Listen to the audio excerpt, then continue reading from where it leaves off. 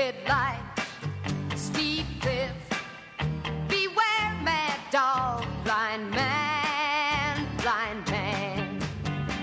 Warning landmine, high voltage line. Don't make a pass, keep off the grass.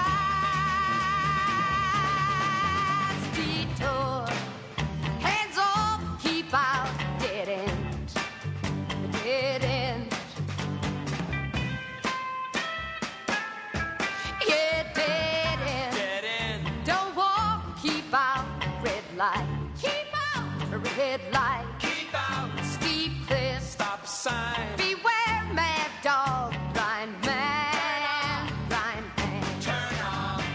Warning landmine, high voltage line. Don't make a pass, keep off the grass.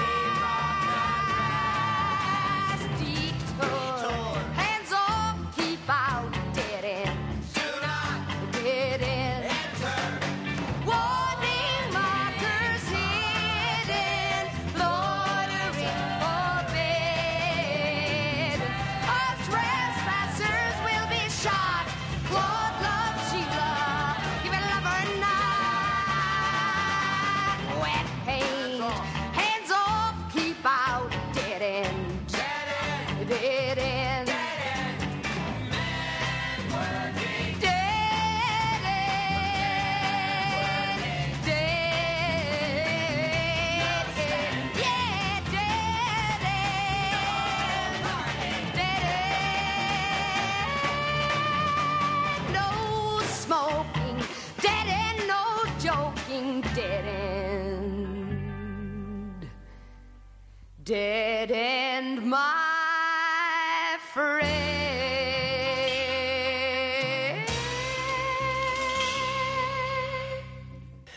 This is podcast 243, entitled Hitchcock Railway, and you've just heard Jill O'Hara, I think one of the most heartfelt and creative singers of the Broadway stage of the last 30 years, sing Dead End from the original off-Broadway cast recording of Hair from 1967. And in it, the hippie Sheila, played by Jill O'Hara, is warning anyone who attempts to get between her and Claude, who is one of the two male heroes of the famous musical, which is, by the way, was originally written as a passion play for reasons that relate directly to the co-writer of it, which is another podcast altogether. But this passion play in which Sheila and Claude have an iron bond, in theory, Sheila tells anyone who even thinks about coming between her and her true love can expect to be shot, live wire, detour, dead end. All trespassers, will be shot on sight. She is laying around her relationship an embargo and a verboten group of signs that say no trespassing whatsoever. And the reason I've chosen this to begin a short cast entitled Hitchcock Railway, golly, that's a lot of information, but it all applies to what I'm attempting to bring out, is that the human predicament in Christian Orthodox terms understands people to be so deeply self-deceived and so deeply full of impulse and deep-seated self-protective and often aggressive impulses, known sometimes as id impulses, that we are capable of things that are so, drives that are so strong and so compuncted, to quote James Gould Cousins, so compelled almost by forces within, that they will actually compel a person to jump that fence, to brave the live wire, to think that he or she is an exception to the rule that all will be shot on sight, and somehow think they can do it. They can get between those two people, even though every single indication has told them there is no possible way they can get away with it. Whether it's a theft, whether it's an adultery, whether it's a plan to undo somebody else, to unseat someone else. There is no word to the normal human being strong enough to overcome certain voices and powers within us that are just non-negotiable. And why I am drawn to this week is particularly because of the young man in Austin who planted the murderous and lethal bombs. He was 24 years old, and what is so interesting about him, a tragic character who committed these criminal actions, he gave no indication whatsoever to anyone, so far as we know. It had to be somebody, but it's possible to be driven by possessed, you might almost say, by impulses and thoughts and fantasies that no one ever finds out about until it's too late. They will always surface because people are like pressure cookers, and with the passage of enough time and enough external circumstances, which inevitably will come, whether you're standing in line at the DMV or whether you receive a terribly unwelcome letter, or whether you're rejected in a love affair, or something terrible happens to someone you love, or you lose a leg. Some exterior force will cause, eventually, with the passage of time, the deepest landmines to explode inside you, and something terrible will happen. That is a rule, I would say, of life that is not to be, there are no exemptions. If the forces on you are strong enough, that hidden thing will have enough gas in the engine to attempt to break through the dead ends that Jill O'Hara is so artfully, playfully, and brilliantly, and non-negotiably, and venomously, or shall I say, with extreme, she's speaking with extreme sanction about what she expects others to do. Now, that is to say that all the dead-end signs in the world, no exit signs in the world, are insufficient to override certain impulses inside people. And these impulses, the tragedy pastorally, is that almost everyone, or many people, especially hurt people, and many are hurt, many are deeply hurt, not all, but many. Many are hurt, and these impulses are in many people, but they're so there's such a deterrent in the world to saying what they are for fear of being caught, but more likely for shame. You don't want to say things about yourself that humiliate yourself. You don't want to say, well, 3 weeks ago I had this terrible thought, or I got into this awful habit that was not characteristic, but I still couldn't stop doing it, or I began to think thoughts in this direction, or I began to write a letter that might have gotten me in terrible trouble, or I began to plot a scene, or I began to think of making a phone call that would have been just not at all serving the best interests of anyone, and most especially myself. But these thoughts began to come, but I didn't have anyone to tell them, and I'm not going to tell them, gosh darn it. I absolutely will not tell you. It would take a miracle to get me to tell anybody. And incidentally, this is why often in literature and in movies, deeply held confidences and secrets are told to perfect strangers, rather than to people with whom you are normally intimate. Hitchcock's movie,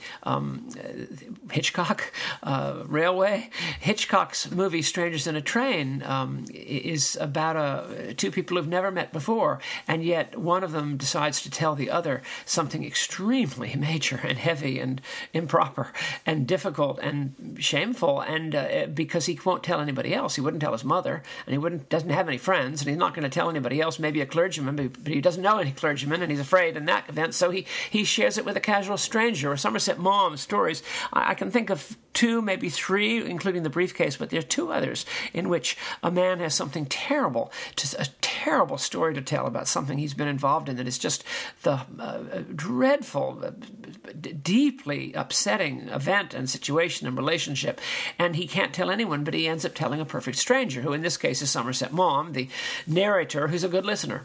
And one of the things that happens is that people who have something to say don't share it because no one listens to them. And I would not be surprised whether this young man in Austin felt in some level that no one really cared what he was really thinking, and at some level no one who cared for him really could listen, or there was no one there who was really, I don't know what, reflective enough or sensitive enough or mirror-like enough to pick up that something was wrong in the force, something was disturbed, and just tell me, and you're more than halfway out of it. If you never tell me, then it's going to fester, and it really can come forward in a distressing acting out. We were having dinner with someone we really knew well and really loved in an early phase of our ministry, and this woman's son was someone we cared about very deeply too, and this single mother and her son we were really devoted to, and she was a devout Christian as well, attended a regular Bible study in our home, and she was so important to us. And one night we were having dinner with her, and I could tell maybe in retrospect that something wasn't quite right, but that was all in retrospect. She did say that she had been reading something and I thought to myself much later, well, I should have picked that up. She told me what she was reading, and it was something that a normal person, everyday person, would not read unless there were a reason to. It was a famous poem by someone, but not that famous. And when I realized later what she'd been reading, I should have picked it up, but I didn't. And the following day, this woman, whom we deeply loved, threw herself out of her the apartment in which she lived. She committed suicide and fell 19 stories and was instantly killed. And it was an action that seemed so completely uncharacteristic. And no one that she knew, at least no one that we knew that she knew, had picked up on it. Not a soul. We were completely surprised. And, some cynical people said this or that later on. And something had caused it. Obviously, you don't do that without some degree of pain coming into your life, or a surfacing that is so great that you simply cannot stand to live any longer, to have one more second of dealing with the pain. It's that great. You must extinguish it by an act of this nature. But, she left a son, and she left questions, and she left her life, and she died. And that, I realized then that I didn't know this person at all. And that's why I keep bringing back the penultimate shot in Citizen Kane. You may think I'm beating a dead horse, but it's not a dead horse. If you haven't seen it, you really owe it to yourself to see it, because just before the final shot, where we are finally able to find out what was bugging this man, what was disturbing this man, what caused this man such unbelievable pain from the time he was 6 years old to the time he was 66 years old, and got worse. The passage of time did not heal. Time does not heal all. Time does not heal all wounds. And this particular wound in his soul was so great that it actually got greater, partly from the event that he never told anyone. He held this little snow globe in his hand, which represented it to him, but no one knew, because no one had ever really asked. And this is something you really need to be aware of. Don't do all the talking. Listen. Because what if you had something that was really important to you? I'm thinking about committing suicide, or I'm thinking about leaving my husband, or I'm thinking about committing this particular action, or writing this particular letter, or making this particular phone call, or doing some very, very important but risky action from some need that I have. And I would love to be able to tell somebody who at least just telling it, in the telling of it, it changes form, it contour, it changes weight within yourself. But if you never tell anybody, then the chances for it just finally bursting out in some appalling action, and sometimes it really is suicide, because people often commit suicide without actually thinking about it. Something clicks, and but they've never told. Unexpectedly he shot so and so, or completely out of the blue our neighbor took his own life, and one of his children. You read these terrible things, and they are explicable. They're explicable in the sense that something was on this person's mind of a very deep nature, around which there was a no trespassing sign, and the pressures became so great within that it exploded, and he had been smiling, smiling faces. Remember that song, The Smiling Faces? What's the group? Love and I forget the group from the 70s. Smiling Face, but deep down they're conspiring against you. Brutus and Caesar, and deep down these voices are speaking all the time, and unless they come out, your voices, and only through a good listener will it happen. And if you don't, the opportunity in you is lost, and you may find yourself acting with extreme out of character violence, or rapidity, or unpredictability, or really self-damaging, self-destructive, and finally it can be the end of your whole life and career. You can lay it all down because you never came out with it. So the young man in Austin, the failure to deter on the part of Jill O'Hara's very heartfelt and very, very strong sanctions represented by the signs. It's a very funny song. Listen to it again. The part about mad dog, blind man. That is so funny. It's not enough. You go to a junkyard. There's a junkyard dog that's supposed to kill you that's supposed to prevent you from going into a junkyard and robbing a car of some combustion engine or a gasket or something. It's not enough. You've seen American Graffiti. You've seen. What is it? Doesn't it play a mad dog that doesn't actually act? Doesn't that play a big part in Salem's Lot by Stephen King? Well, I leave it with you, and I also know that if you can be a listener to someone else, and certainly if someone else is a listener to you, because that's where it really counts in terms of you, the listener, then something very powerful can happen. But unless something like that happens, forget it. And these things are so deep that they take a miracle of God to prevent themselves from monopolizing your entire life. Griefs, losses, hurts, resentments, bitternesses, they can last your entire life, and they'll go with you beyond the grave, and you won't be able to die well because you'll be attached still to that resentment, and it'll be very hard for you to say goodbye. George Harrison died the perfect death. If you can say goodbye because you're no longer attached to it, it's usually something a hurt. It's very often a hurt. It can be a person, but it's often a hurt in connection with a person.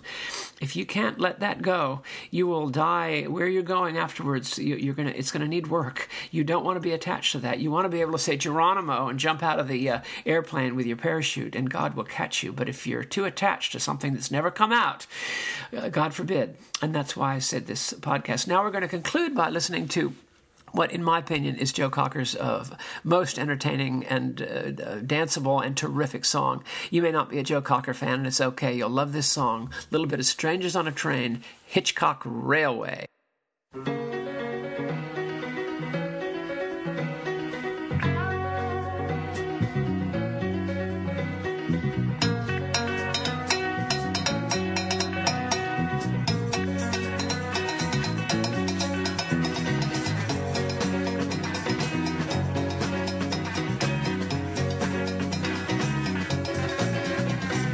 Cool train, take it out of town to LA.